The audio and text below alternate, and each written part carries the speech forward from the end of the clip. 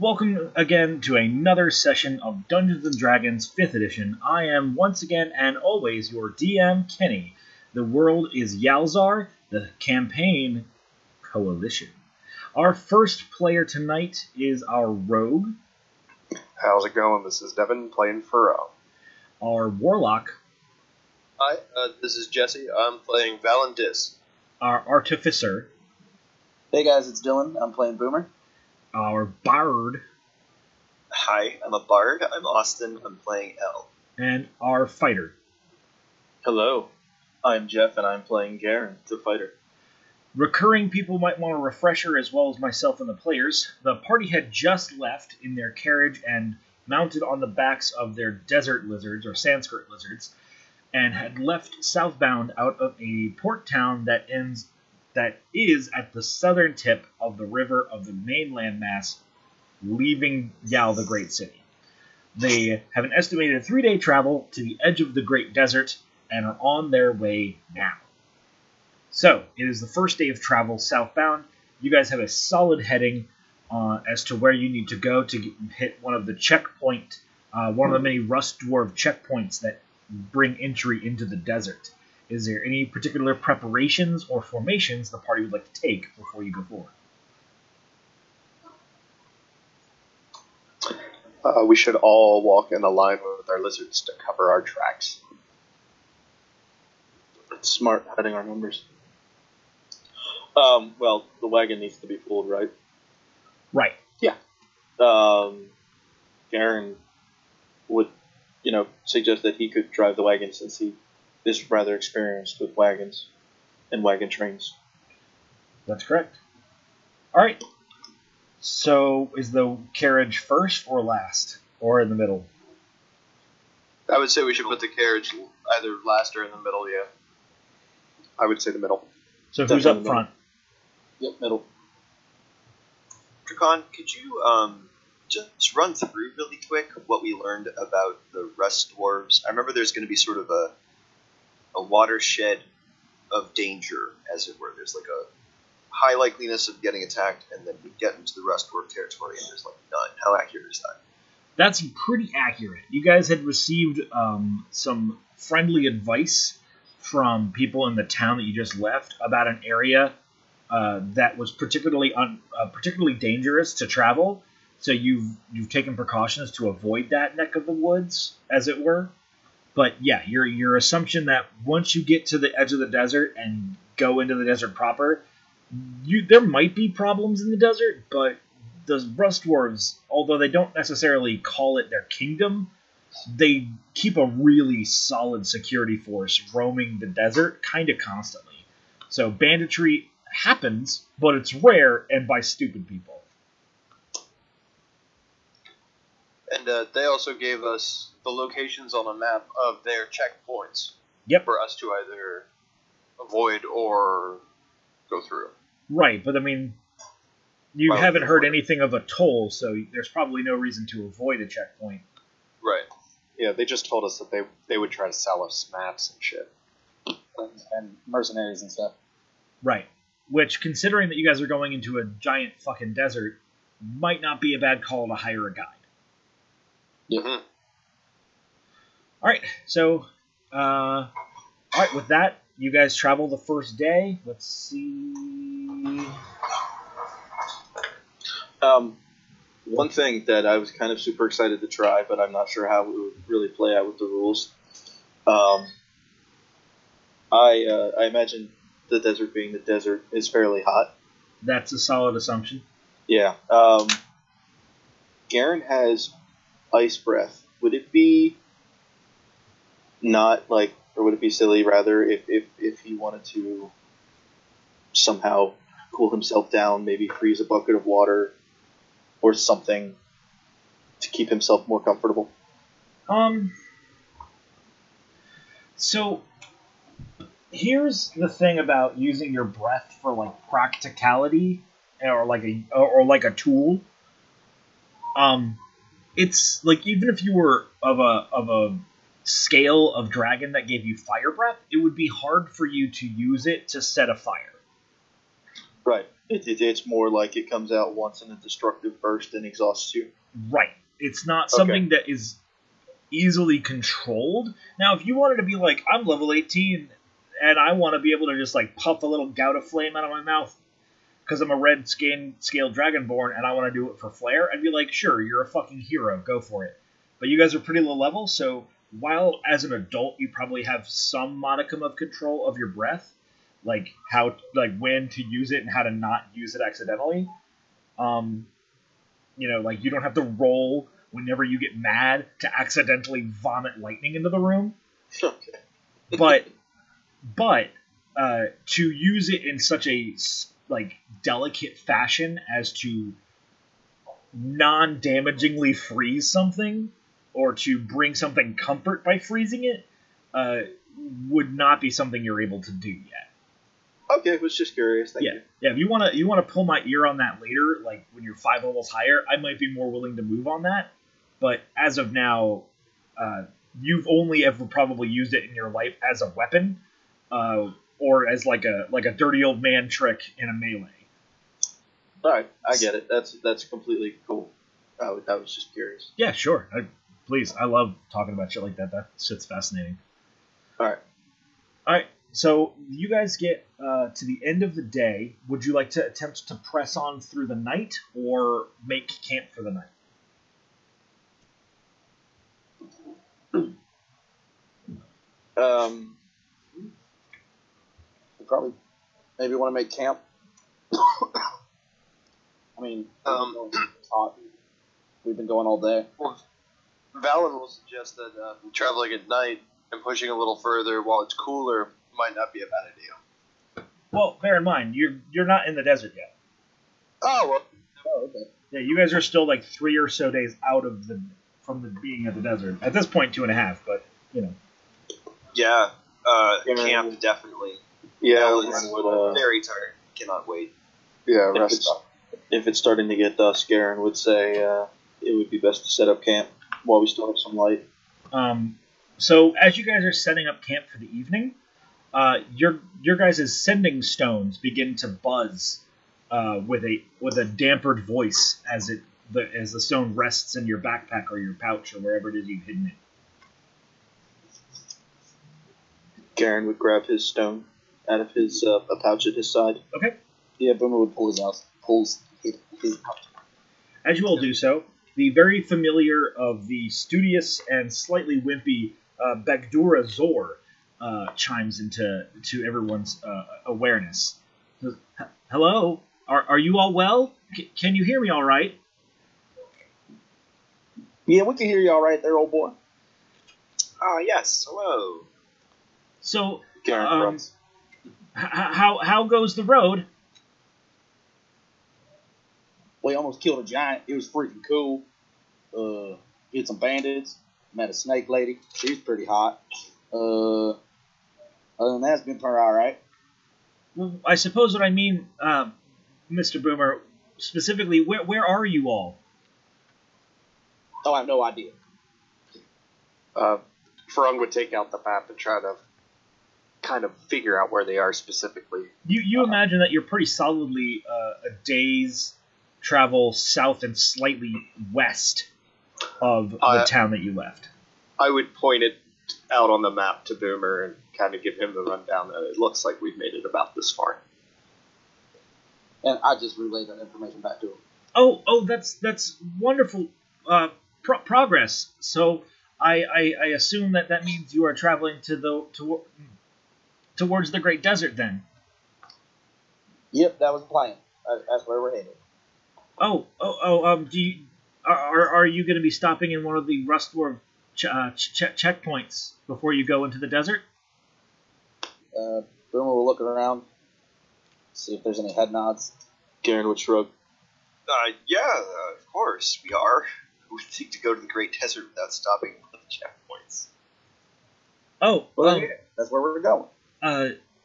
Well, if you happened, well, I suppose it doesn't much matter. I will send word ahead to some of the nearby checkpoints that you will most likely bump into, and I can procure you a guide for a week. That should be enough time to get to your destination in the desert. Oh, that's mighty helpful, man. I really appreciate that. So does everyone else. Yes, thank you very much. Thanks. There has been some reports, however, that I should bring to your attention. There has been a couple of nasty sandstorms in the desert at this time. I would make sure that you prepare yourselves to withstand those weather systems, and perhaps make sure that you have to spend a little coin yourself to get a proper guide that might know the dunes better than what we can send aid for.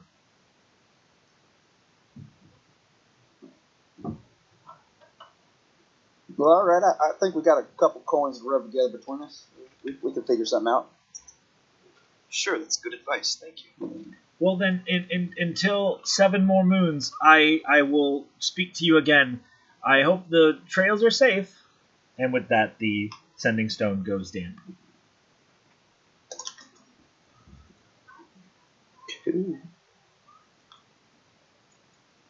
All right. All right. So you guys, I assume, go back to setting up camp then? Yes. Yeah. All right. So it's a pretty quiet night. I mean, bear in mind you guys are in pretty flat lands at this point. Nothing really exciting is to be seen as it begins to get dark. Who throws watch? I'll take first watch. I'll take second. Garen would take third. I would insist that I take it just because I don't need as much sleep. Well, then Garen would shrug and go sleep. Okay. So it is for who first? Watch. It's going to be Farang. And Farang, what's your passive perception? But let me get that for you. Let's see. Passive perception is 12. Okay.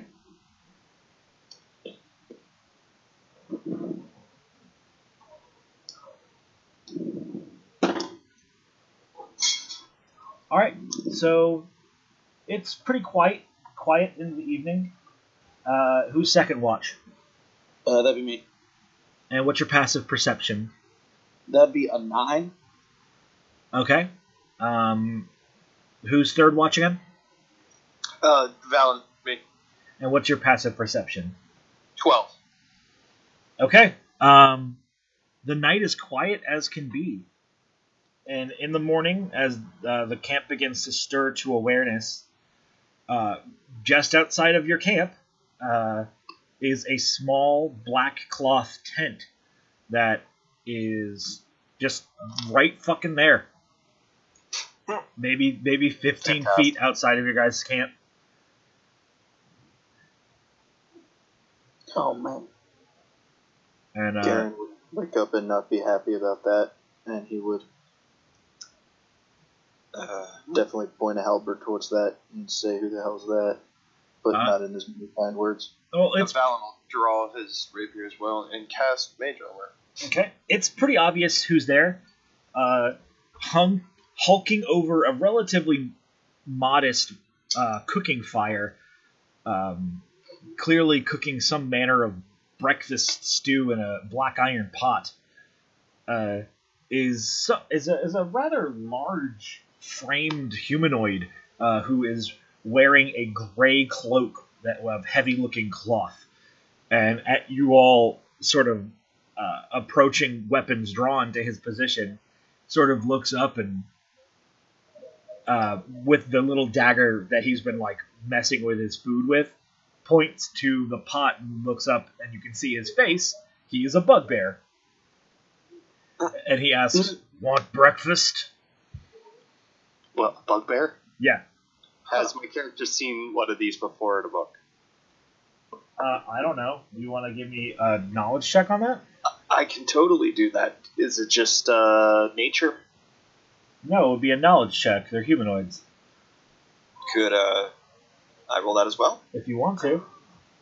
I do. I honestly feel like you guys would probably know what a bugbear looks like, but go for it. I got a 2. Okay. I got +1 to that roll. I got a 6. With do we use intelligence modifier for knowledge shares? Yep. Then that's an 8. Okay. Anyone else want to take a crack at this? Yeah, sure. That is a 19. Okay. And anyone else? Nah. No, Karen's fine. Everyone else, nah. Boomer heard breakfast, so he's just gonna wander his way over there. I would imagine that outside of what I'm going to tell Valen here in a moment, Garen would probably have fought with a bugbear before. They're pretty vicious and combatants, and almost always favor melee battles over ranged combat, and are excellent ambush hunters. But for Garen, or sorry, not Garen, for Valen Des, you've actually done a little bit of homework on bugbears, as you have used them in the past, as they are wonderful bouncers and bruisers. And it would not be all too uncommon for someone of a more delicate profession such as yours with rough edges to use bugbears to continue to make those edges rough. Okay. You know that specifically they are a humanoid of a goblinoid-esque nature, and that while most bugbears are pretty savage individuals, not all of them are. Some of them are taken to the hermit lifestyle, although to see one camped outside of your camp in the middle of the morning, who knows how long he's been there, is a touch troubling for you, no matter what your history with them would be. Right. So I would also know that they're pretty proficient ambushers as well. Yes, absolutely. Okay. Knowing that, Alan would immediately scout the area. Well, not scout, but take a quick glance around. Well, give me a To perception see then. if there's anything amiss. And a perception roll. Yep. Alright. That's a 7. Okay. Nothing seems amiss, but I mean, you're also being quite quick with that assumption. Right. Garen would also keep an eye out, but his focus is much more on the man in front of him than on his surroundings. Well, if I remember correctly, Garen's a pretty big dude, right? Yeah, he's 6 something. Yeah, this bugbear is about as tall as you, if not maybe an inch or so taller, so that would definitely stand out for you. So, Boomer, yeah. you approach the bugbear? Oh yeah, he offered breakfast, and I want to walk over and be like, "Hey, old boy." Al is going to sort of trail behind him. Still not sure about the situation, kind of more just backing him up. As I walk over, I'll be like, "Why you parked so close to our camp? Anyway, what's going on? Good morning." He stabs his cooking knife into the ground and pulls his hood off entirely to reveal his very Wolverine hair. Yeah. That's X-Men Wolverine. Super cool. Yeah. So he does that, and then he pulls his cooking knife back out and stirs his breakfast with it. And you realize that he very easily could grab the bone that's sticking out of the breakfast and stir it with that anyway, but he's clearly just really attached to using his cooking utensil for the job. Anyway, he introduces himself as Bergdoc, and he is the best bugbear trader in the world.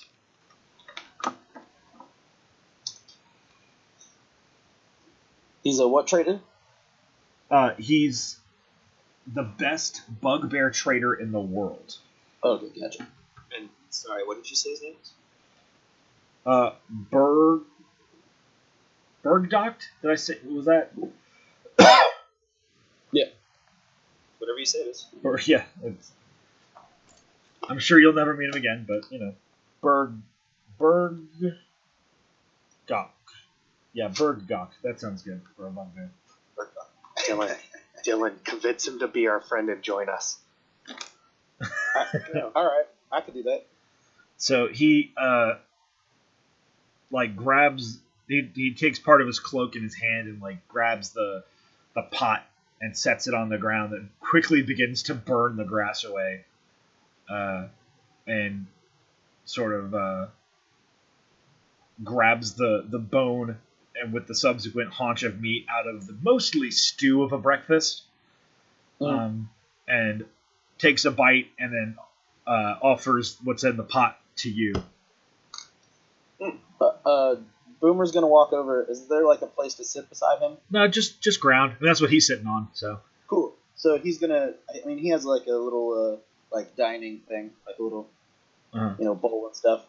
He'll in his pack. He'll pull it out and be like, I thank you, kind sir," and he'll sit down and take a bowl and sit down beside him and ask him why he decided to move close to us without letting us know he was there. He, after a pretty thorough chew of a greasy haunch of meat, he seems to take kind of an interesting level of etiquette in patting his lips between bites with his own cloak. And then he stands up after one or two bites, sort of chewing on your question as much as he's chewing on his breakfast, and goes, Bergok, show you wares, but Bergok not want to wake sleepy peoples. Can I do an insight real quick to see if he's lying? Yes, you may. Sweet. How very considerate of you. Nope. Valen will nod, walk up slowly, keeping his head on a swivel. Mm-hmm. That's a 10. Okay. He seems as honest as a bugbear could be, which is really honest. Cool. So, this guy seems to be a trader. Is there like a stack of goods someplace? His tent seems barely bigger than he is. So you imagine if he's going to produce wares from anywhere, there's probably not a lot to it. Well, Boomer's gonna be like, this breakfast's pretty good. Well, maybe I could take a gander at what you got. Asterisk note, it's not that great. Well, I'm not gonna tell him that. I know, I'm just telling you. Boomer's used to eating trash, man. It's from the mountain. It's from the mountain, inside the mountain. I got drunk one time and ate a mole dog. All right, raw. Still squirming. So you know what a mole dog is that's raw? Fuck, Dylan. I almost called you Tyler and Dave. I don't know why. Wait, what? I said I like tripped over your name so horrifically. I almost called you Dave and Tyler. That's okay. Anyway. But yeah, I do know what a mole dog is. Yeah. Dude, a mole dog when it's raw, it's called a mole. Or are you inventing an animal in my world that is part dog and part mole? I would have that. I was hoping that there was like part dog, part mole underneath the mountain that the dwarves use as pets. That's you know what? That I'm okay with that. But you know what we'll call it? We'll call it a dire mole. Yeah, cool. It's like the size of a big Dutch hound. Yeah, I love definitely. this game. But it's like, he's like, they're like blind. You know? Well, yeah, duh, because they're moles. Say the name of that dog again. Super cool. Dachshund? Yeah. Dachshund. Yeah, that's Sure. awesome. Sure. Cool. Karen would also walk over and kind of sit himself down next to the fire and pull out his own mess kit Okay. because he likes his food.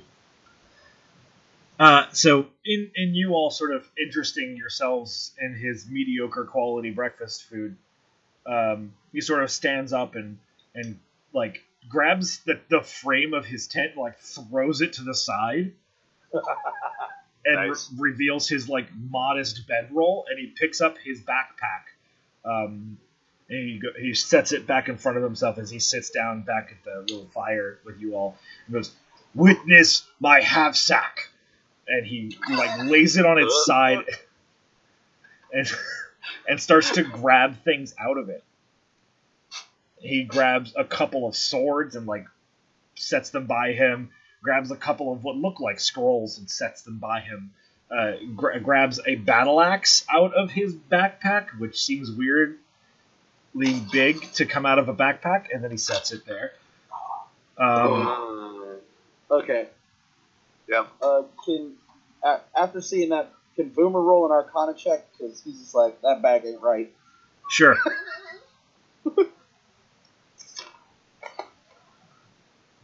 That would be an 18. You don't know exactly what you'd call his item, but considering that you've tinkered yourself with creating items that have larger spaces inside of them than they look like they have on the outside, you understand pretty easily that he's got something like that going on. Cool. And to make a bag of the size that he's toting, either it was really cheap and there's not a lot of extra space in it, or there's a lot of extra space in it and it was probably really expensive to make. Yep. Cool. So hard to say at glance. And the last thing that he seems to pull out after the couple of swords, couple of scrolls, or at least wrapped up parchment, a battle axe of some sort, and he grabs a pair of throwing knives and about a 2 heaping fistfuls of like 6 bottles, all with liquid in them. He sort of like splays them out pretty haphazardly before him, and asks what you want to buy. Farung's gonna ask how much each item costs. Fuck you in particular, ask individually. Damn. He's gonna ask about the parchment, how much he wants, if it comes as a bundle, or do I have to pay for them individually? He points out that the 4 different bundles of parchment are magic scroll, and that he could sell any of them for 20 gold apiece. Does he know what Boomer asked him? Oh, what kind of magic scrolls are they? Very magical. All right then, I believe. I once read one and I grew 3 feet tall for a whole day. Hey man, that's pretty good. I gotta get me one of those.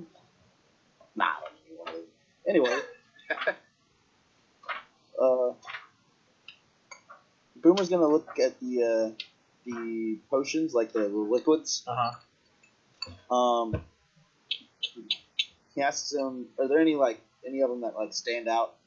All 6 of them look to be made of this sort of thick, oily substance that is almost like if you made an opaque maple syrup. So they're not like we would know what health potions look like, and they don't look like health potions. Well, I don't know what a health potion is, but a potion of cure wounds would. Yeah, that's what I mean. I know, I'm just giving you a hard time. That's fine. You semantics, boy. Watch him. Yeah. The problem is, and you would probably give me a Arcana check to back this up. Alright. Because you do have some insight on potion making. Yep. Hold on just 1 second. Sure. 15. A what? 15. So, you probably would know what an adventurer's guild potion of healing looks like. Like their sort of brand of healing potion. Yeah. But the problem with alchemy is that it's not perfect. And that some people have managed to pull the effects that are similar potion to potion out of different materials. So without actually imbibing one of these or being told what they are, it would be kind of hard to assume what they are without powerful detection magic or identifying. Gotcha. Well, then Boomer's just going to ask him, hey, old boy, you know what these potions do?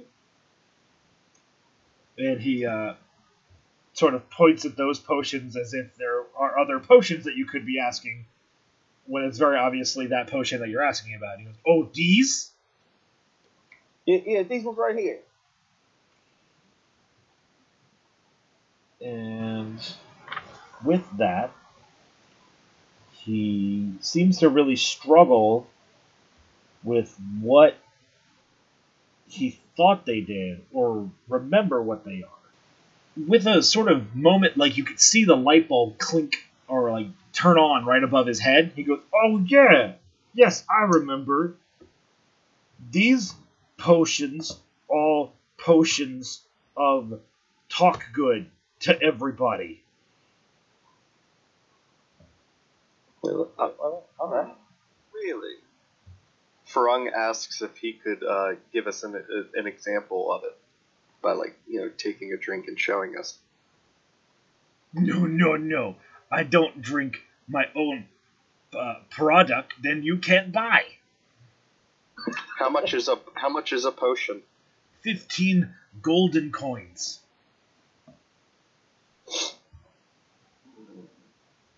You know what, old boy? I'll take one of those. Great. And he sort of And attempts to hand you one. cool. And he takes your coin. At hearing from everyone, Alan will walk up and say, "I'll also take one of those." All right. When you give him the money, he gives it to you as well. Yep. Cool. And Valen will also go over and start eyeing up the swords to see if there's any talent among what he has laid out. Said talent. That's amazing. He has 3 short swords on stock. And Unmuted, that's why. oh, yeah, he has 3 short swords on stock, and one of them does seem to kind of shine out the other 2. All 3 of the swords look like they're solid make, without knowledge checks or profession checks in like blacksmithing or anything. You probably couldn't identify where these different designs come from, but you definitely can tell that they're not just like scrap swords that a bugbear is trying to throw at you because he mugged somebody. Okay. They're fine blades. What about the battle axe? Because Garen's very interested in the battle axe, and he would definitely give it much, much more than a once over. The battle axe is very, just like the short swords, solid construction. It is not terribly ornate. It seems to heavily prefer function over form, which to an untrained eye would probably lend it to being a non-magical weapon, but without inquiry or identification magic, it would be impossible to know for sure.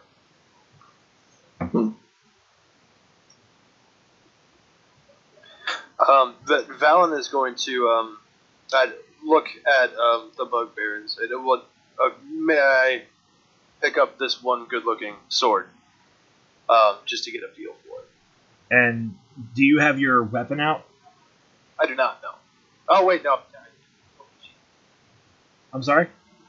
I did have my rapier out, so I'll sheath it. And he says that you can hold his sword as long as he can hold your sword. that's fair. Be a generous lover. I'll redraw my sword and hand it to him carefully. Yeah. He seems to hold it and can't quite hide how silly he thinks how light this weapon is, but doesn't outwardly judge it or anything. Right. All right. Can I make any sort of rolls? Just having the sword in my hand. I guess investigation wouldn't work. Perception, maybe. Actually, it would probably be. Man, I don't want to just throw everything in Arcana here. Yeah, but that would fit, wouldn't it? Yeah. Hold on. Let me check what identifying a scroll or a weapon would fall under for skill checks.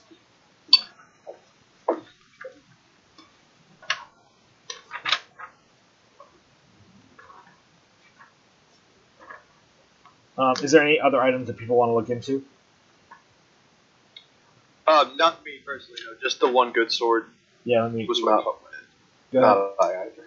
Alan's actually interested in the other potion of make talk good. Yep, he is very willing to sell it. Yeah, I think he's just gonna buy that sight unseen on the effects. Right. Garen would ask him how much the battle axe is. Oh, 200 coin for that battle axe. Oof. Oof. He'd make a whistling sound at that. Thank you for not actually whistling. I can't whistle. Good to know. I never learned to read.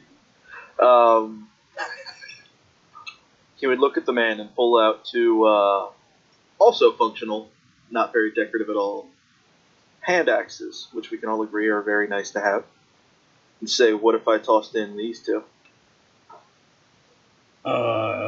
He sort of looks at them.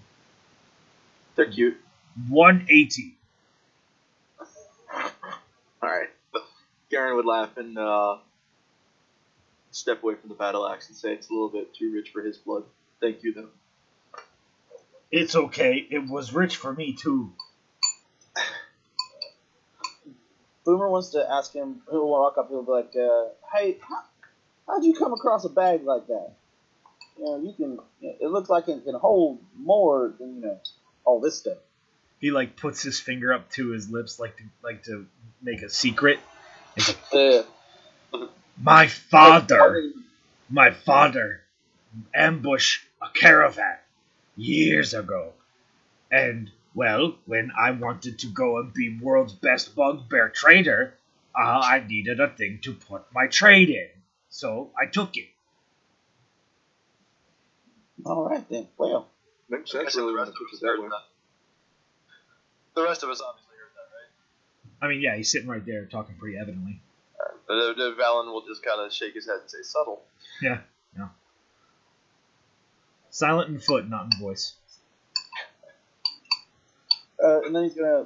Boomer's also gonna be like, so where's, you got some reasonably priced stuff. What's so special about that battle axe? Oh, I can show actually. And with that, he starts to stand up and tries to hand the rapier back to Valendes, in expectant of receiving the short sword back. Okay, should I make a roll? For what? I don't know. Oh, To figure it out, right. yeah. Yeah, no, there's no skill check to identify magic of any type. Okay, so that just is what it is. Yeah, it did not start to glow when you picked it up. It did not start to Alright, do anything special when you picked it up. But just They well didn't me, even sing a song. right? Alright, well, I'll hand it back and take my rapier back. And so he stands up and grabs the battle axe and takes one of the scrolls and opens it and reads it, its incantation, and a tree just sprouts nearby. And the scroll burns up because it's been spent. And he walks over and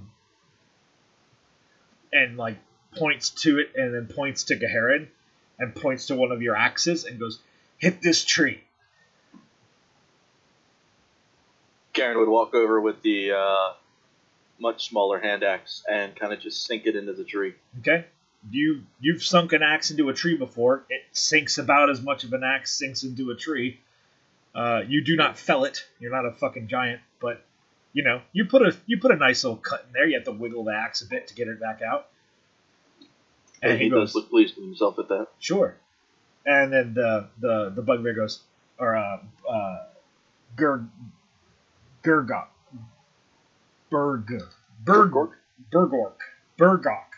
I'm just calling him Bird Doctor. Fucked it. Bird Doctor. BD. Yeah, Bird Doctor. And he takes the axe and just taps the blade into the tree, and every part of the tree above the point of contact rots into ashes as it fades away into the wind. Oh! At this point, the halberd is not the pointiest part of Garen. And he goes, this axe make all plants go dead. Very good. That's such a specific magical ability. Hey man, that's pretty good. You're not going to talk shit when you're fighting an ant 3 months from now, and you're like, oh, the battle axe. Frog ponders and wishes how he had that when he was on this expedition in the fucking jungle. Right. We talk about a guy who collects every broom in Skyrim just in case he enters the broom dungeon. Anyway, Valen will walk up next to Gaher and look at him and go, "You know, we are going to check on the elemental crystals."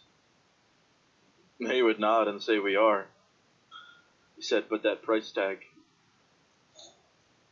He would look at the drow and say, "Kind of spent a lot on supplies."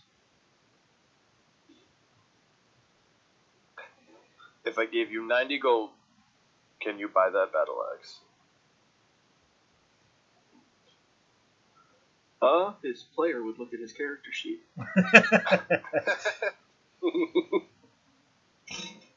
Oh, I do still have 6 platinum, actually. Hold on. A platinum was how much gold? 10. 10. Of course, Garen doesn't say this to the drow. Naturally. Huh, I have 6 platinum.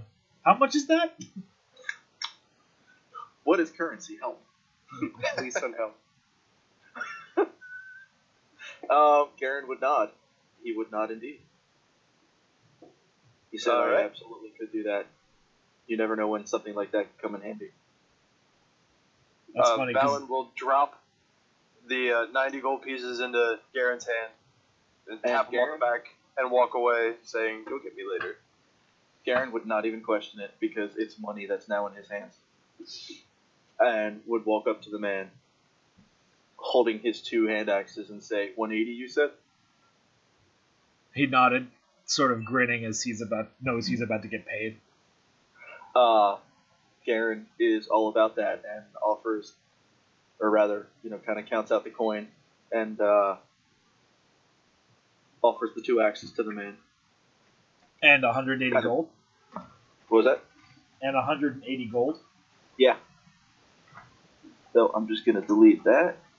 Just erase that part of my character sheet. Yeah, me too.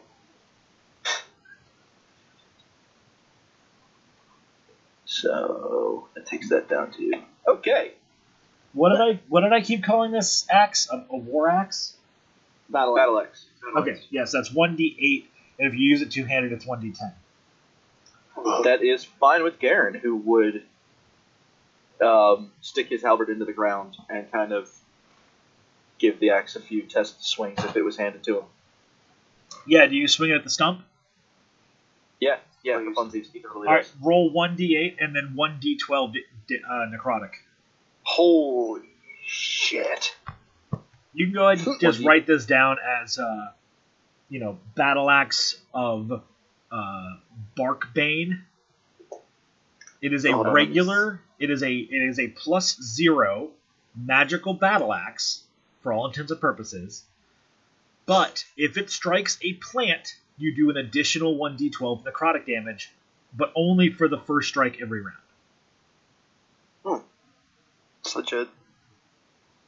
And is that How much necrotic you said? 1d10 or 1d12.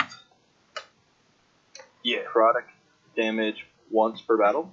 Once per round. Okay. Well, That's the best modifier you can have on a hit. yeah, it's the biggest die that you get in damage. But it Yeah, only works buddy. on plants, which are pretty rare. Yeah. Yeah. It is specifically plants and Yes. plant life. Yeah, and anything Okay. that is a plant, whether it's a monstrous plant or an aberration plant or whatever, if it is a plant, you will do that extra 1d12 damage. Now, bear in mind, it is also a magical weapon, which means that if you strike something that has resistance to non-magical weapons, your base 1d10 or 1d8 still does full damage, which is nice. So Okay. it's It's a more little than bit shorter than his halberd, so it could be useful in situations. well. Most importantly, it can be used one-handed to great effect, so you could use a shield with it. Yay. Now I just need to get it. I do have a shield. Haha! So since it's a Barkbane, we should see what happens when we hit a mole dog with it. Laugh with this kid. All right, Mole dog. it's canon. It's canon. Alright, Hey man, that's 2 things so far that I've made canon. I'm pretty proud of myself. Yeah, you seem to be Whoa, shooting for one. D8 Barkbane. All right. So, was there any other items that you guys wanted to buy from Gurgok? No. So now we murder Gork and take No. all our money back, right? No. You can Because go I'm for going to see it. if Gurgok wants to come with us. It's just like Grand Theft Auto. All right. Okay. So, Elle sees that the business with this merchant is done and just turns away from his. Is there a word for ridiculously frivolous companions? yeah, ridiculously frivolous companions. Like, That's pretty good work. cool. There you go. And he gets back to breaking down the camp. We have a lot of distance to cover today. Boomer's going to turn to Burdock and be like, so which way you heading, old boy? Well, biggest world and best bugbear trader in the world. I have much coin and much less stuff now, so I must go to town and buy new stuff. So stuff buy I will. So what you're saying is you don't want to come along with us? No, Be a hero? well, with Big Lizard, you must be going to desert. I came from there. I go north. No, all right, man. Well, it's been cool. Like, you're a real nice guy, and I appreciate what you've done. But next time, maybe you should be like, hey guys, I'm here. It may be the middle of the night. I don't want to sneak up on you and cause people to have heart attacks during when they wake up, because that's a really rough time to be like waking up and then all of a sudden someone's standing there or sleeping or making food. I don't know, man. Maybe you should just say something next time. Blow a horn. I don't know. Well, I didn't want to wake the lizards. Oh yeah, that makes sense. Never mind. You're right. What was our lizard's name? And The Sandskirt lizards? Yeah, but what was their name? Oh, That fuck we you, I learned don't their remember. If you want to know the lizard's name, then you and the listeners can go back to the first session and... They're now, for going forward, scaly horses. so We're calling them Heckos. Boomer shoots him the finger guns and tells him to have a nice day. He, as if he has seen this gesture before, fires back finger guns. All right. Oh, it's a thing. Hold on, roll 1d20 to critical finger gun. Dude, I can't wait till we come across the culture where they find that offensive. It's gonna happen. Yeah, that's God. It's Yes. gonna happen. Let them be plant people. Savage. Valen will look at BD and ask him, do you have any friends down in the desert that we should visit? Oh, you're talking... Yeah. I forgot that you made it an acronym for him. He goes, Yeah, because I couldn't remember his real name. friends? No, just rust dwarves. All right. Did you see any trouble down there? Trouble? No, very quiet. Trouble never find me. All right. Boomer's gonna go start taking down camp with L. All right. And see if he'll play some red hot chili dwarfs or something. Red hot chili dwarves. Nope. Nope. They're not getting to a session. Fuck you. That's not real. That is not I don't want to feel the pain I felt under the mountain that day. He doesn't know that he's got a pretty journey. Oof. Anyway, Comedy. Roy's gonna kind of keep overwatch as people break down camp and make sure that no one sneaks up on them. Right, like how you did last night. Yeah, but he's gonna sleep in the wagon as they leave. So Anyway, the day's travel is totally peaceful. You see maybe one or two other bands traveling in other directions, but they seem to wave in the distance or hail you at a distance and travel on. Cool. okay. Any particular? Sorry. Are you gonna sleep in shifts on the second night or different situation? I'm gonna sleep. Garen would volunteer for a shift this night. Okay. And, So would Valen. all right. Instead of sleeping, can I stay up for a little bit and tinker on something? Yeah. Cool. What would you want to take first watch then? Yeah, I can take first watch, and can I take first watch and tinker on stuff at the same time? Yeah. Cool. I'm gonna do that. How long are we doing the watches for? Like 2 hours, 4 hours? Well, it depends entirely on how many watches you set. If you set 3 or 4 watches, then those watches are only like 3 to 4 hours each. Mm-hmm. Which would leave enough time for elves to trans out and sleep. Mm-hmm. Okay. Yeah. Valen will take the second watch. Garen would take the last watch. Okay. I'm gonna go night. And passive perceptions, first watch. It's 9. And second watch. 12. And third watch. 12. Okay.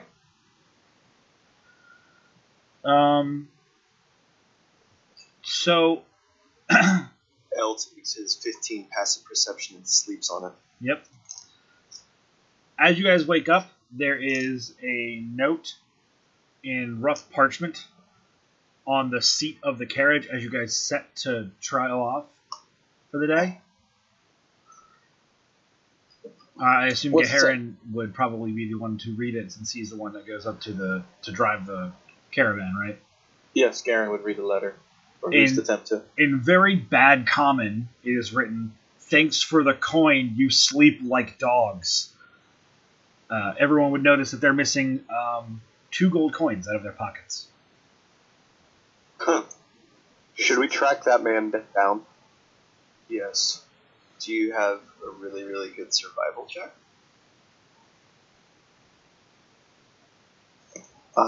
Actually, I do not.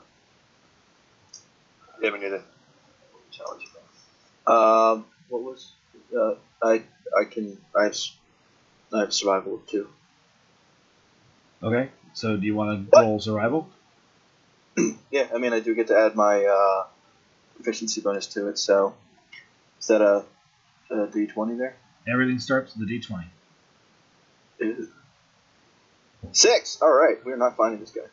Yep. Could Valen do an investigation check on the letter itself? Sure. Just to see if there's any clues to kind of pick out where it might have came from. Okay. Oh, never mind, that's a 4. It's a crumpled piece of discarded parchment written in charcoal by someone who has so unremarkably terrible handwriting that you'd have to shake down 1,000 beggars before you find someone who had similar handwriting. Yeah, fair enough. Bet you it was that bugbear. Probably not. I don't know. He was going the other way.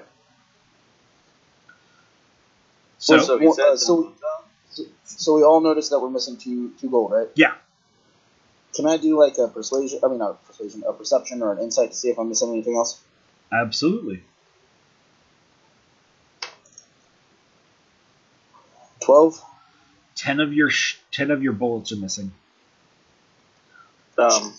Garen would do the same after noticing that his coins are missing.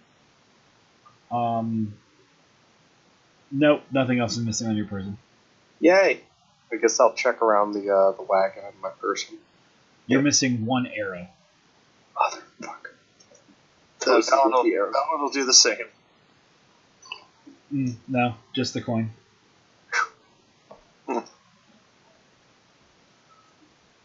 And Thatcher, you gonna look? Sure. 1 of your brushes are missing. Oh man! You don't want to go back and turn this caravan around. No, actually, that's fine. No, it is not. Your hair is gorgeous. I refuse to let it go into disuse. I will hunt this man down to the earth. I appreciate the passion, my friend. I have 4 other brushes. Wait. You done told me you have 4 brushes? You don't? Man, I ain't never had a brush in my life. My friend. Ever. Can I borrow one of those? L gives you a hairbrush. Oh man! So he takes it, shoots the finger guns, and does like a little jig as he combs his beard, and like dirt and food fall out. Yeah. Uh, Anyway, uh, the beard in me that's also outside of me is unsettled by how poorly you take care of the beard in character. yeah. So is the beard that's inside of me. Yeah. Anyway, you guys head off for the day, and you guys see a patrol of rust dwarves marching perpendicular to your pathway about halfway through the day. I cast IED. Okay, Should we flag him? Yeah. Garen would kind of raise an eyebrow as the dwarves approach, but he is mostly occupied with driving the wagon. They It's seem that completely uninterested in you and pass your path without stopping. Cool. Cool. That's Positive. nobody's getting killed today, so that's pretty cool. Well, Frog would ask him how much farther away we are from the next checkpoint. For which you hailing to them, they stop. One of them in the rear turns and approaches your caravan and says, "Sorry, what was your question?" How far away are we from the next checkpoint? Well, he points the direction you were going and goes, merely a mile or two. He nods and says, "Thank you. Sorry to bother you." Not a bother, be safe on the dunes.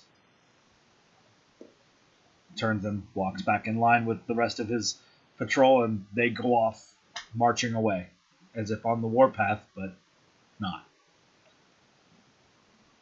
Are they walking without rhythm? No, they're walking with almost uniform rhythm. Much more impressive. They're an army, man. That's super tough. So, with that instruction, you guys carry on, and the advice and fact holds true. Not much time passes before you can begin to see a checkpoint town in the distance. It's a modest size, but is not very large. You estimate maybe only 100 or 200 people live there. Garen would continue to just drive at a medium pace. All right. So you guys arrive to the edge of the checkpoint town, where as you approach, a rust dwarf who sort of signals for your group to halt as he steps into the road that you're on. Mm-hmm. Garen halts the wagon. Who's up front, ahead of the wagon? I guess it's L, since Garen is piloting the wagon. Okay. Piloted. The rust dwarf steps up to your lizard and sort of looks it over, looks up at you and goes, "Hello, tall friend. What's your business at this town?" On a mission from God. Just passing through, actually, on our way to the Great Desert. We were hoping to pick up a guide, though. Well,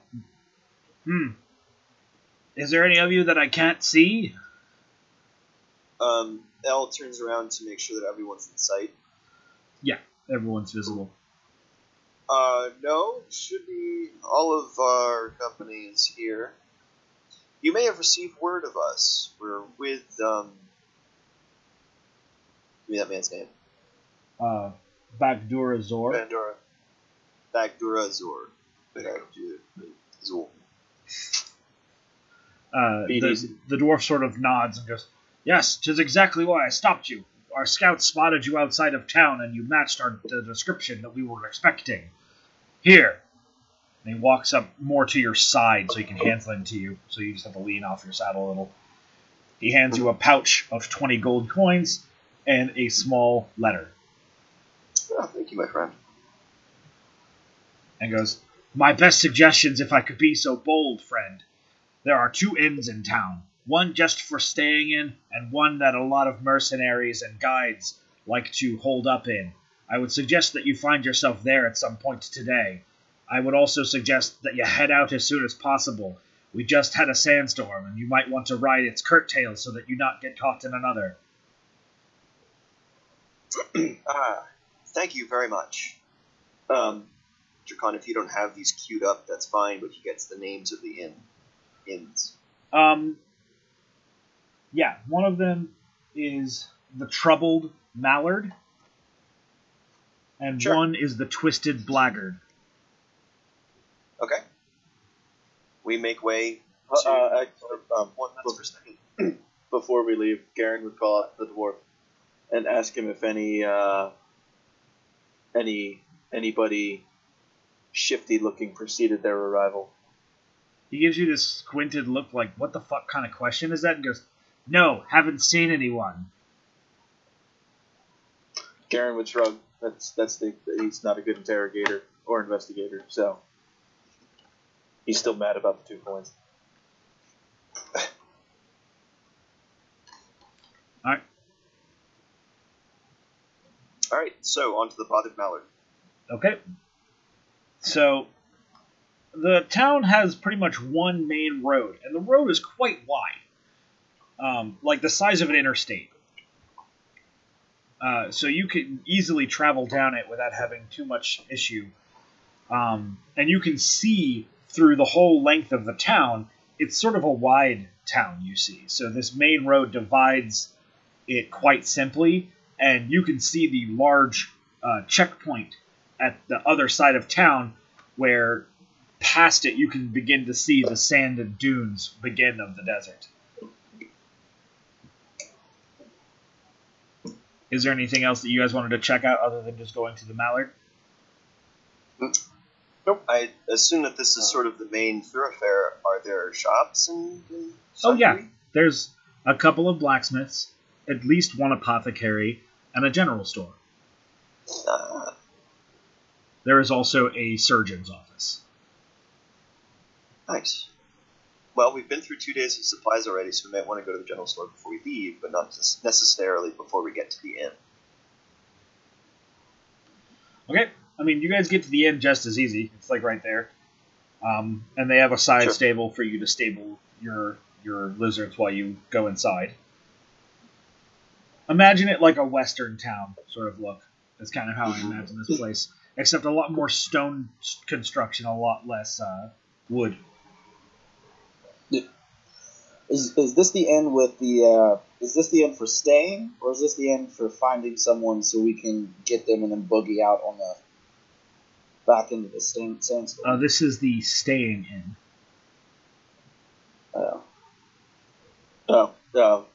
We went to the wrong tavern then. Well, that's the one that L said you all were going to. Never listen to a half elf. Jeez, got him. Ferung's going to suggest following the rest dwarf's suggestion of trying to get behind that sandstorm as quickly as possible, and say that we should go next door and find a guide and get to moving as quickly as possible.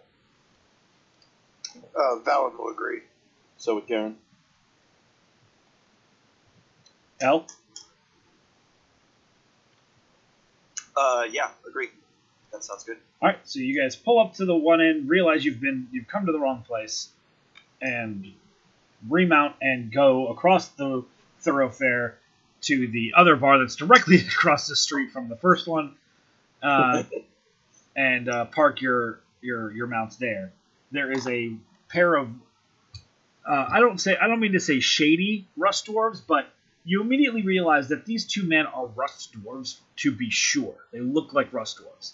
But they're not wearing what normal rust dwarves wear, or at least not in your experience. You've almost never seen, unless you've been in the Great Desert a bunch, you've never seen a rust dwarf without their sort of signature heavy brass plate mail on.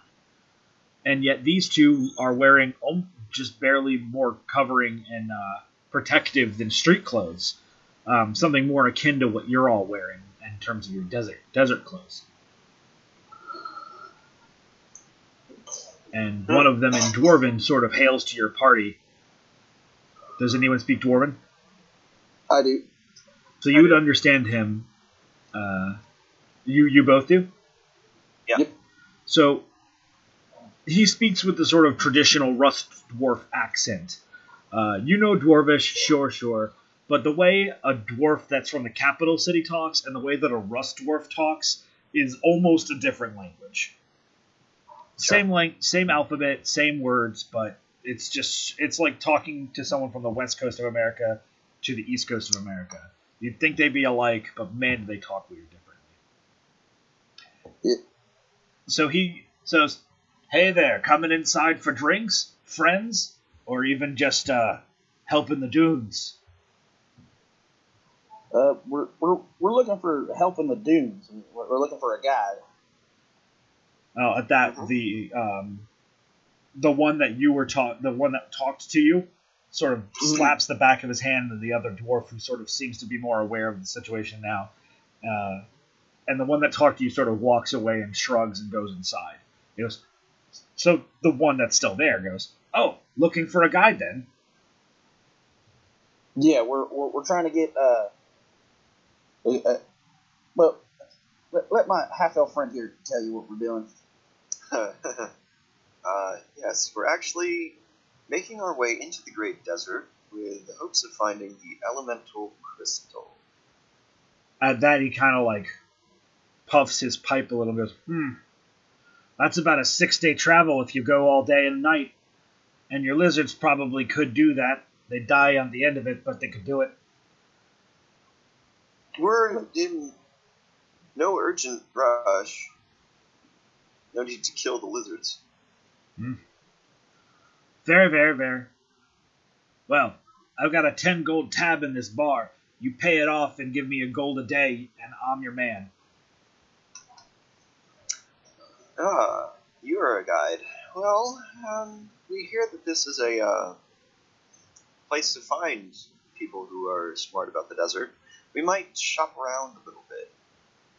He sort of shrugs and puffs his pipe again and goes, "Fine, but you'll be hard pressed to find someone brave enough to go as deep as you're going and as cheap as me." I don't doubt it. He sort of doesn't really hold you up at any point.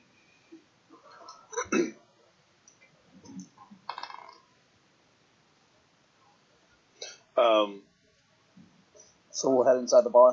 Aaron, not speaking Dwarvish, isn't really super interested in the conversation. Sure. He would look inside the tavern, and you said there was mercenaries in the tavern? Yeah. So you go into the tavern, and pretty much everyone in here is a dwarf. Not actually everyone, but most people in here are some manner of dwarf. Most likely rust dwarf, though. Go ahead. I was going to say, Garen would kind of look around, see if anyone's wearing any insignias of their old units, maybe one that matches his, of the clawed hands, perhaps. There's no members of the clawed hand in this bar. Disappointing. His search continues. Well, shit, there goes my plan. Any of them that look friendlier than others? Well, there's certainly some that look drunker than others. Cool. The vast majority of the people, like I said, in here are patrons and rust dwarves at that. There is a half-elf man who runs this tavern, and he's standing behind the bar top, and he sort of hails you as you enter, and you see that there's a couple of seats at the bar, but not many seats available at tables, although those tables are not exactly vacant either.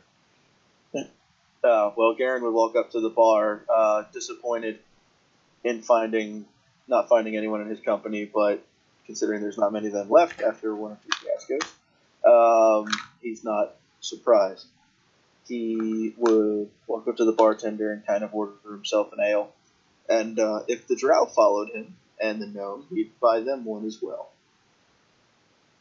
Yep, repeating the first part trip, the drow will follow him and sit down next to him, given that there's space. Well, the half-elf man walks up and serves you your drinks and welcomes you to the Twisted Blackguard and points to a sign above his shoulders that says "No Dwarven." No dwarven speaking? Yes. Speech? Yeah. It just says no dwarven, so without asking, it's impossible to tell what that means. But you all would have noticed that for the fact that about 80% of the people or more in this room are dwarves, there's very little, and by little I mean no dwarven being spoken. It's almost entirely in common. Garen, assuming the bartender is still lingering near them after serving their drinks, would ask the man, or rather tell the man that they're looking for a guide. Nice. If he knows anyone going into the desert. He nods and says, I know a few. I assume the man outside probably haggled you for it already. But outside of him, there's 3 people that I know that are ready to go today. And I would suggest if you're going to go, we just went through a 2-day sandstorm, I would suggest going today. And he sort of has, like, pretty aptly pointed to the people that he mentioned. They are all rust dwarves, and they're all sitting at the same table. Garen would thank the man and slide him a silver as a tip. Yeah, generous. Yeah, it's also the cost of the ale, so good call. Yeah. Always tip your bartenders. Oh, yeah. He'd walk over to the men, looking ever so dashing in his chainmail and bristling with weapons, and sort of greet them, holding his ale. The 3 dwarves sitting at the table who are playing a game look up at you and go, this is in common. One of them seems to be a bit more younger and therefore friendlier. Goes, what can we help you for? Garen would look at them and look at the game. Is it dice or cards? It's a dice game. Oh. He's mildly disappointed. He doesn't like dice. Can't control it. Would look towards the drow, who he's assuming is a much better little chatty Cathy than he is, but then look to the men and say, we're looking to hire a guide. We're going deep into the desert. And the oldest of the 3 dwarves there sort of like gives you this gesture like, yes, any more information than you're going in the desert? What my brawny friend is trying to say is that we're going very deep into the desert. We need to get to the elemental crystal. And at this point, the old man, sort of, the oldest of the 3, sort of shakes his head and goes, can't. I don't speak giant. Torgek here does. And that's the middle-aged of the 3. And Torgek sort of nods and goes, yes, you'll be needing to have a guide, or one of you must be talking in giants to go where you're going.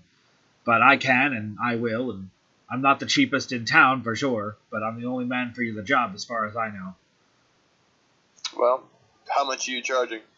Well, if you're going to where you say you're going, it'd be about 7 days. Well, do you have horses or lizards? We have lizards and a caravan. And a caravan. Well, 8 days to save the lizards. We could do it in 5 if we wanted to not worry about bringing them back. But, again, a trip back without lizards is not worth it. Are you in a hurry? At the moment, no. Well then, 8 days sounds perfect.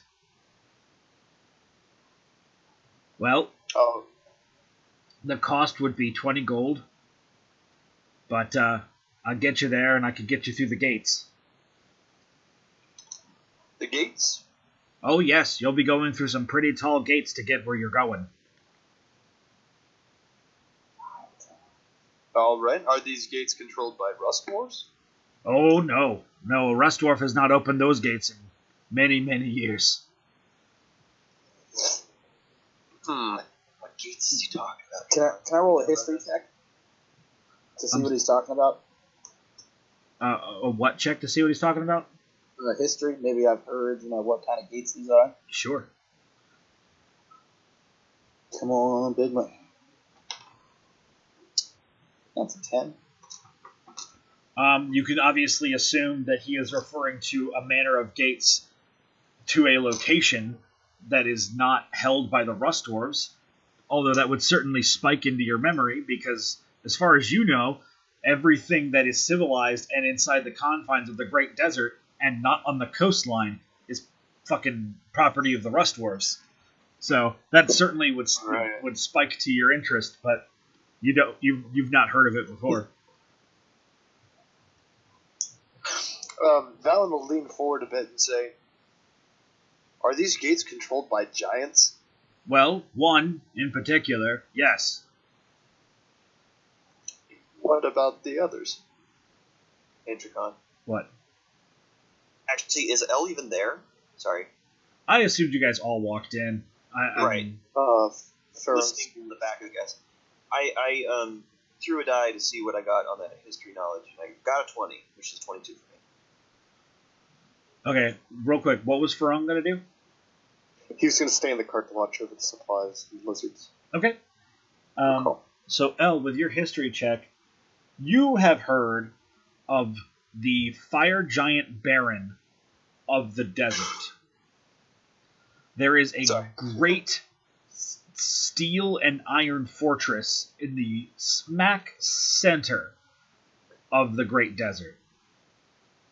And Okay. So it's like the inverse of Santa Claus's workshop. sure, Neat.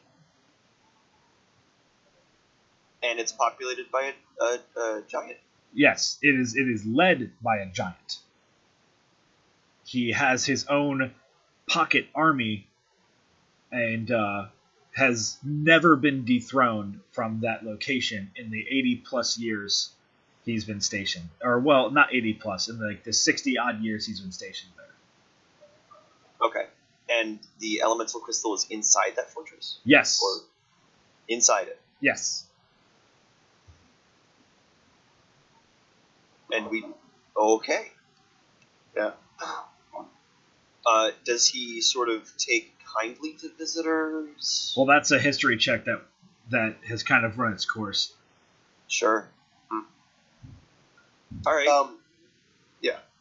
Elle Can you realizes ask them? that... recalls that information, I guess, just now. Yep. Anyone else got anything else? Or are you guys going to hire this guy? Yeah. Well, Garen would pipe up that he doesn't fancy fighting another giant so soon. Well, it's where we're headed. And he said he can at least get us in the gates, so. Valen will nod and say, "And 20 gold isn't all that bad for someone who seems like they know exactly what they're doing."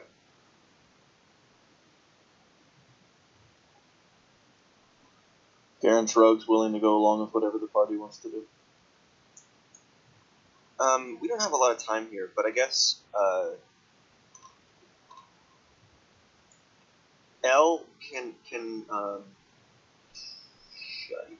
I don't actually have a good investigation.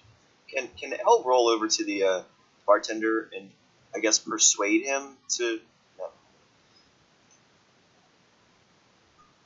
I'd like to get some unbiased information about who is a really good guy, because we've gotten two offers. One of them is a little bit cheaper than the other, but I suspect there's also a difference in skill.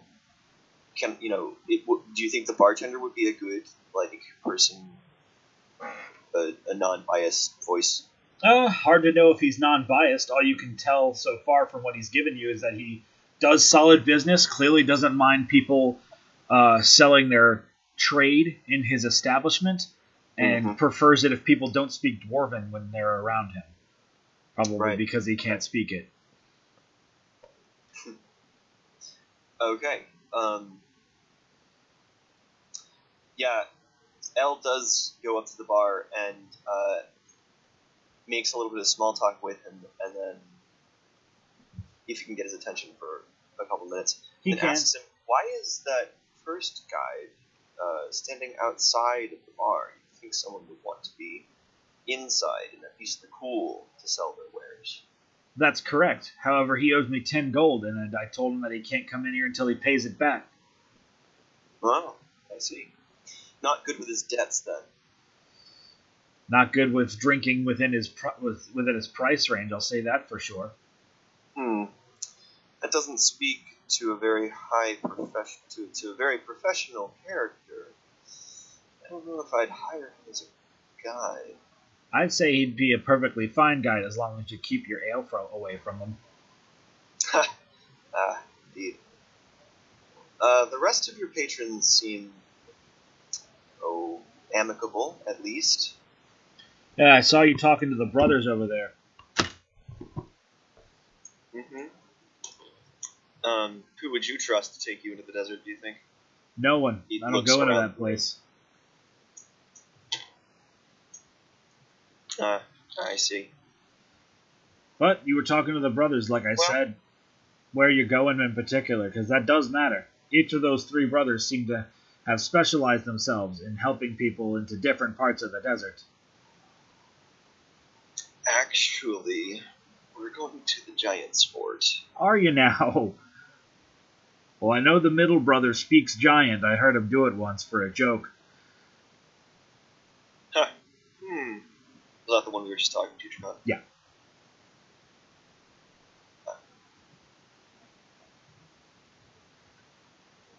Well, that is a mark in his favor. Thank you very much. Barkeep sort of nods and goes to attend to other customers. Yeah. Elle brings back what little information that is to the group. Well, All right. I say we take that middle brother. Valen agrees. All right. Like my pa always said, you get what you pay for. That 20 gold between all of us is too bad. Yeah. Plus, we got 20 gold from old boy back home. There you go. Oh yeah, we just hand him that pouch. Yep. Yeah, there we go. So he takes the pouch and stands up and goes, "Well, I'm ready to go within the hour if you are." Yeah. Yep. So I say we get. Well, make sure you're supplied, and I'll have myself put together at the top of the hour at the checkpoint. I'll talk to the captain of the guard there and make sure that we'll pass through unhalted. Garen, do you happen to have like a list of how much food we have in the caravan? I do. I imagine while we're in town, we'll refill our water skins, right? Sure. Yes. Does that cost anything? No. Okay, cool. So we have 76 water skins. And we've traveled for how many days in this session? 2. 3. 3. Alright, and how many of our party members are there? All of them. Except for the second warlock. She's no longer in the party, so. Alright, yeah, it's bandit spooked her, I say. Alright, so minus 19, so we have 72 rations. Plus what we got from the giant. Oh yeah, we got all the check needs. Oh yeah, how many was that? Hold on. Checking. But anyway, we've spent 27 feet, so we have...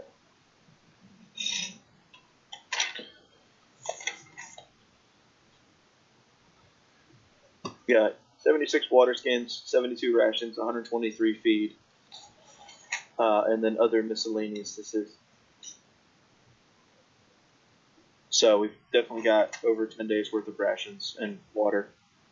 We got 100 pounds of food. Oh, okay. So we have 172 rations. I think we're good on food. Yeah.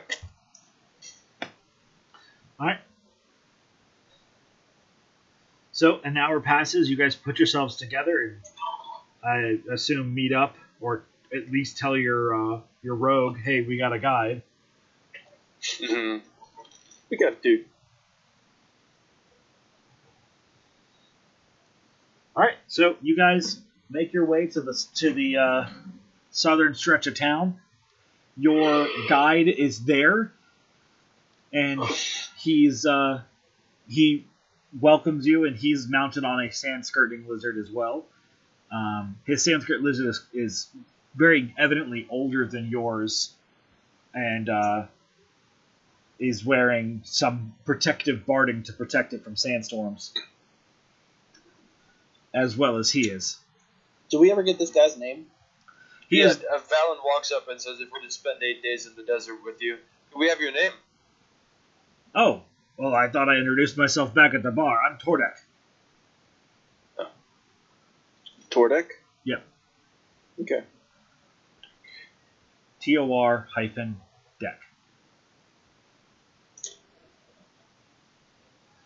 He goes, well, I've spoken with the captain, and we are free to pass whenever we're ready.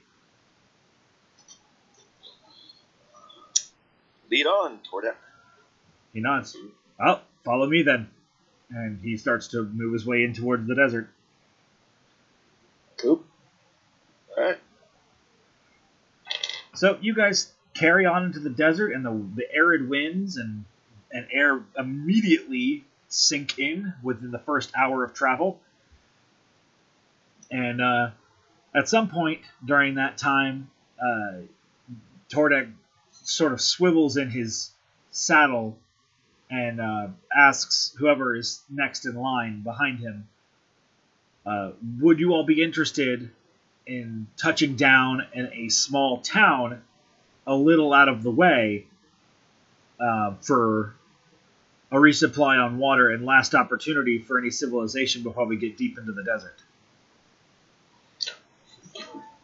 Not a bad idea, Garen would say. It's terrible to run out of water on the trail.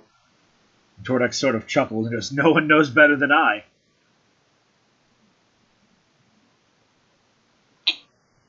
Alright. So, Yeah, that's good. you guys travel for the day. It's night, and your guide offers to run first shift, if you would.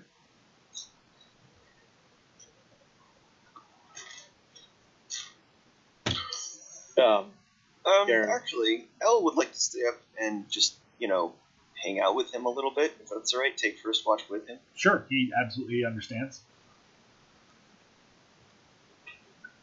Make small talk, get to know him. Sure. Okay. Anyone else? And who wants to do second watch? Garen will take second watch. Okay. And Valen will take the third. I'll take the third since you took it the night before. Oh, okay. Well, that's fine with me. All right. So the night is peaceful. El, you learn that Tordek is the middle of his three brothers. His older brother is he says you probably have heard that the three of us specialize in different routes of the desert, and sort of confesses what they are. He admits that he specializes in working the sort of interior of the desert. His older brother knows the East Coast very well, and his younger brother knows the West Coast very well. Ah. Interesting. Elle asks him as much as he possibly can about the desert and just life there.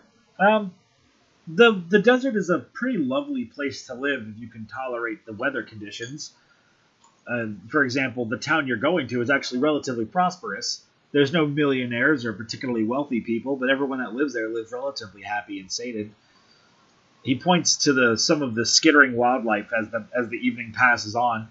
The dunes are relatively lively, despite what the name the desert would imply.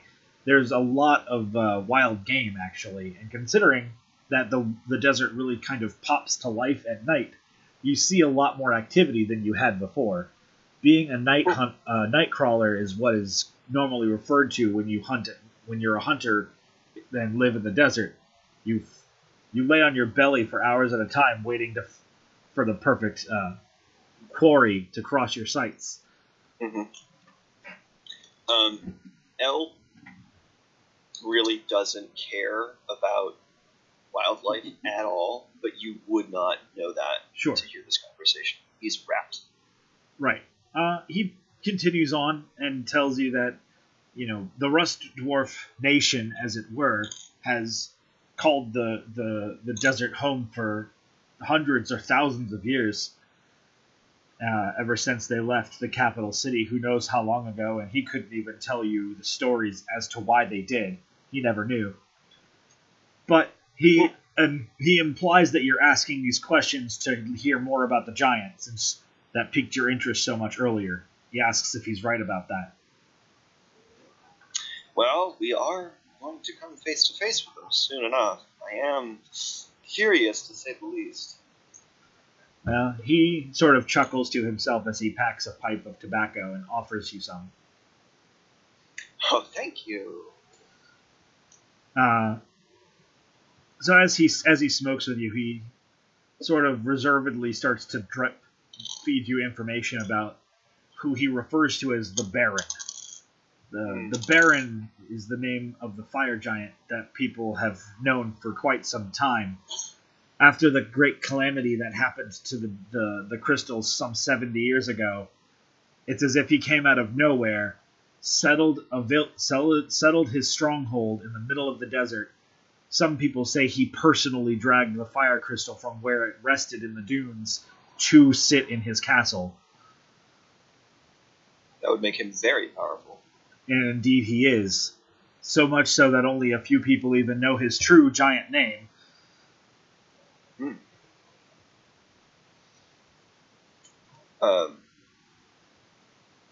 I don't suppose any of those...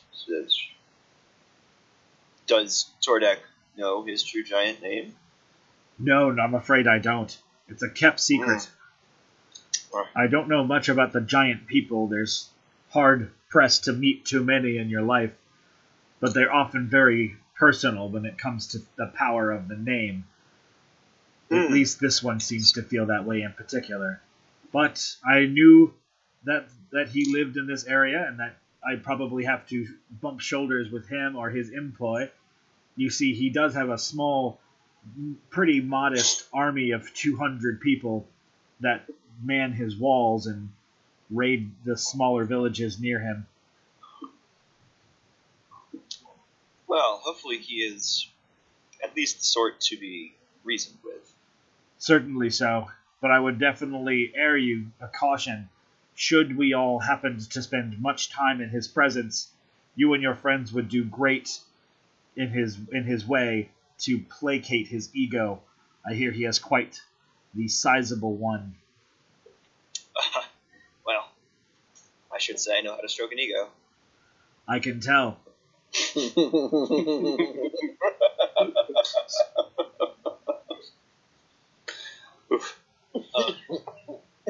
Woo. As Tordek has offered El tobacco, he in exchange offers the jug of wine that magically appears in his hand as if from nowhere. Really?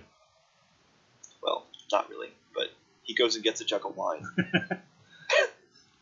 I was like, tell me where you got it then, because I'm interested as a DM. From Art. Yeah, I cast wine. Yeah, I cast wine. Tordek. That should be a hard cantrip, you know it. Yeah. Sometimes miracles happen. So Tordek gladly takes one big drink of wine and says that that'll be enough for him for the evening. But he seems to deeply enjoy the tobacco that he passes to you on occasion. Well, that's good. All right. Yeah, well, not much else is gleaned from that evening with him. Fair enough. The rest of the night is absolutely peaceful, and the next day you head off, and by midday you find yourself cresting a dune, and he points you to a small town that takes up just more space than what's in between a couple of dunes. It's a series of houses with one major road, and you estimate that only probably about 50 or so people live in it. And, Quaint. He nods and says, absolutely, but a nice little pit stop of a town. They always have good prices for people who travel through. Gold matters much here because they can purchase a lot from the Rust Dwarf security forces that often stop in their towns. Garen doesn't say much. He just looks miserable in the heat. Yeah.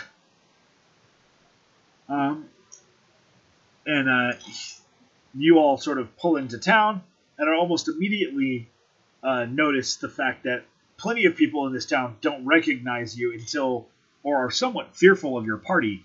until they see that you have a guide with you. Almost obviously, at a time or two, is that evident. Where people like sort of begin to close their doors and they see the rust dwarf with you go, oh, okay, they're fine. Are Go ahead. there like shops and stuff about? Yes, there is a single general store. That won't do it. Never mind. I'm good. Valen will ask the guide. The people here seem a little skittish. Any specific reason? Well, the Baron at the middle of the desert has a small raiding party that tends to knock on doors, and by knock on them I mean tear them down and take their nice things. I can only assume that this place has seen one of those raiding parties recently. And he sort of points to some of the, upon it being pointed out to you, very obvious battle wounds in some of the buildings. There seems to have been a scuffle in this town in the past couple of days. So the fire giant, even though he has a fortress and a crystal at his disposal, still feels the need to raid these people? Yeah. Who am I to judge, other than that fire giant for being an absolute rude boy? Is that a common term among Rust Wars? No, you just don't think it translates.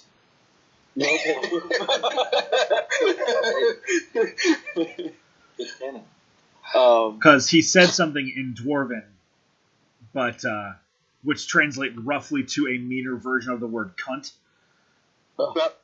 Nice. Nice. Yeah, cool. But sounds a lot like child or boy in common. Gosh.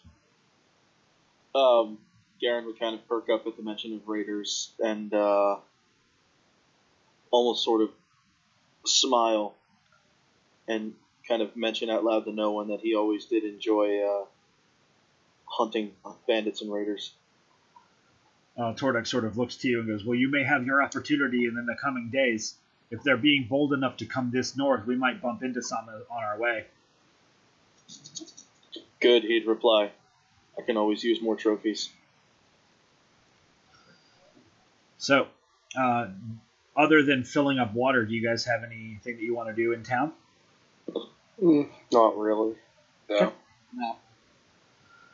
I was going to say they had one of those cool lizard things that Tordek has on his, but... I mean, maybe, if you go to the general store. Nah. I'm good. Okay. So, you guys go and fill up water, and as you're all doing so, to make up, there's kind of like a central oasis in the middle of town, like a water supply that people seem to pretty freely be able to go to. A rather well-dressed human for this town approaches your group. He starts in Dwarven and says, "Hello, friends of the North, and rather from us, hopefully." You can tell Dwarven is not his first language. And then, seeing that some of you don't quite understand what he's saying, he switches to Common. Oh, forgive me. I get accustomed to speaking in the native tongue. I am Thurgan, and I am the, well, you might consider it a mayor of this small town. You all look a bit tough. Might I borrow your time? Flex. Garen would almost subconsciously expand all of his pectoral muscles at being called tough looking. All right. Roll for sexy. All right. Get plus 20. So, do you guys engage this person at all? Yeah. Yeah, sure. What you need, old boy? He goes, well, there were some nasty raiders here just the other day. You can see they scarred up some of our buildings nice and proper, the bastards. Well, we captured a couple of them, and frankly, we don't know what to do with them. And we're wondering if maybe you all could do something about them. Do you mean? Or, I don't know, you could take them back to their owner. Yeah, we could take it back to the Baron. Maybe he'll look kindly on that. Let us get a look at that crystal. On hearing the mayor say that he has people that have raided him, he said, his ears perk up, and he goes, "Could I meet these gentlemen that you happen to have?" He sort of smiles and says, that would be actually exactly what I would like you all to do. And I would pay, of course, for your services. Now Garen's ears perk up. We are quite apt here in this small town of Vendor to protect ourselves, but we are not warriors as you all seem to be.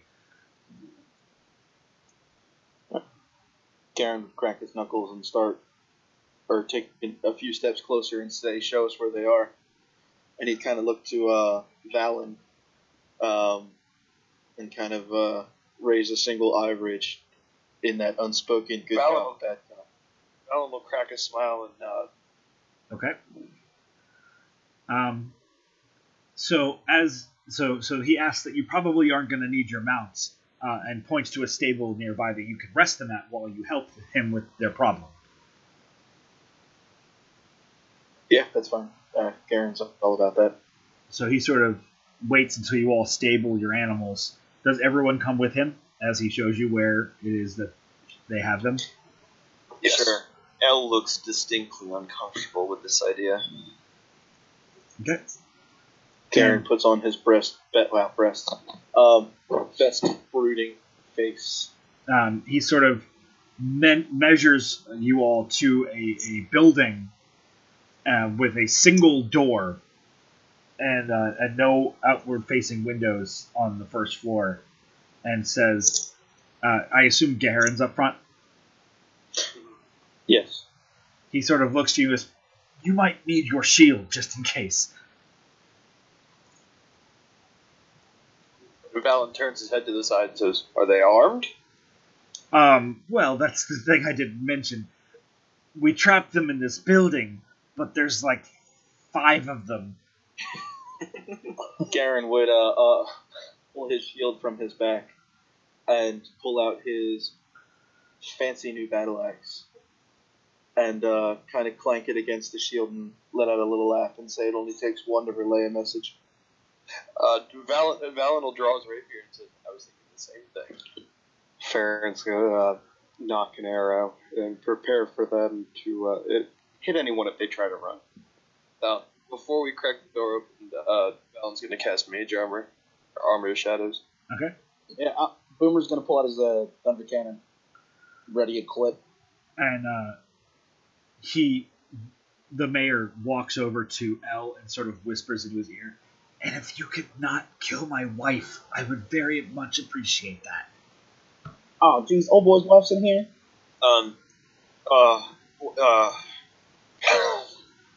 And at that, he runs over and opens the door. And with that, Garen wouldn't even hesitate and would just charge headlong into whatever's And with happening. that, we're going to put it on hold until next week.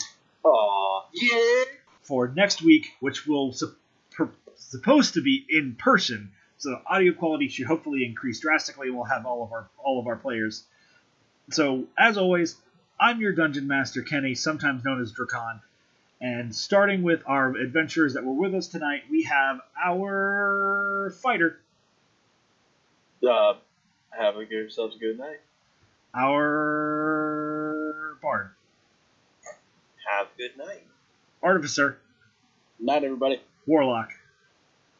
Good night, everyone. And rogue. Have a good one. Bang, bang, finger guns. Finger guns. Bang, bang, finger guns. Thanks for staying with us. We'll see you next week. Bye.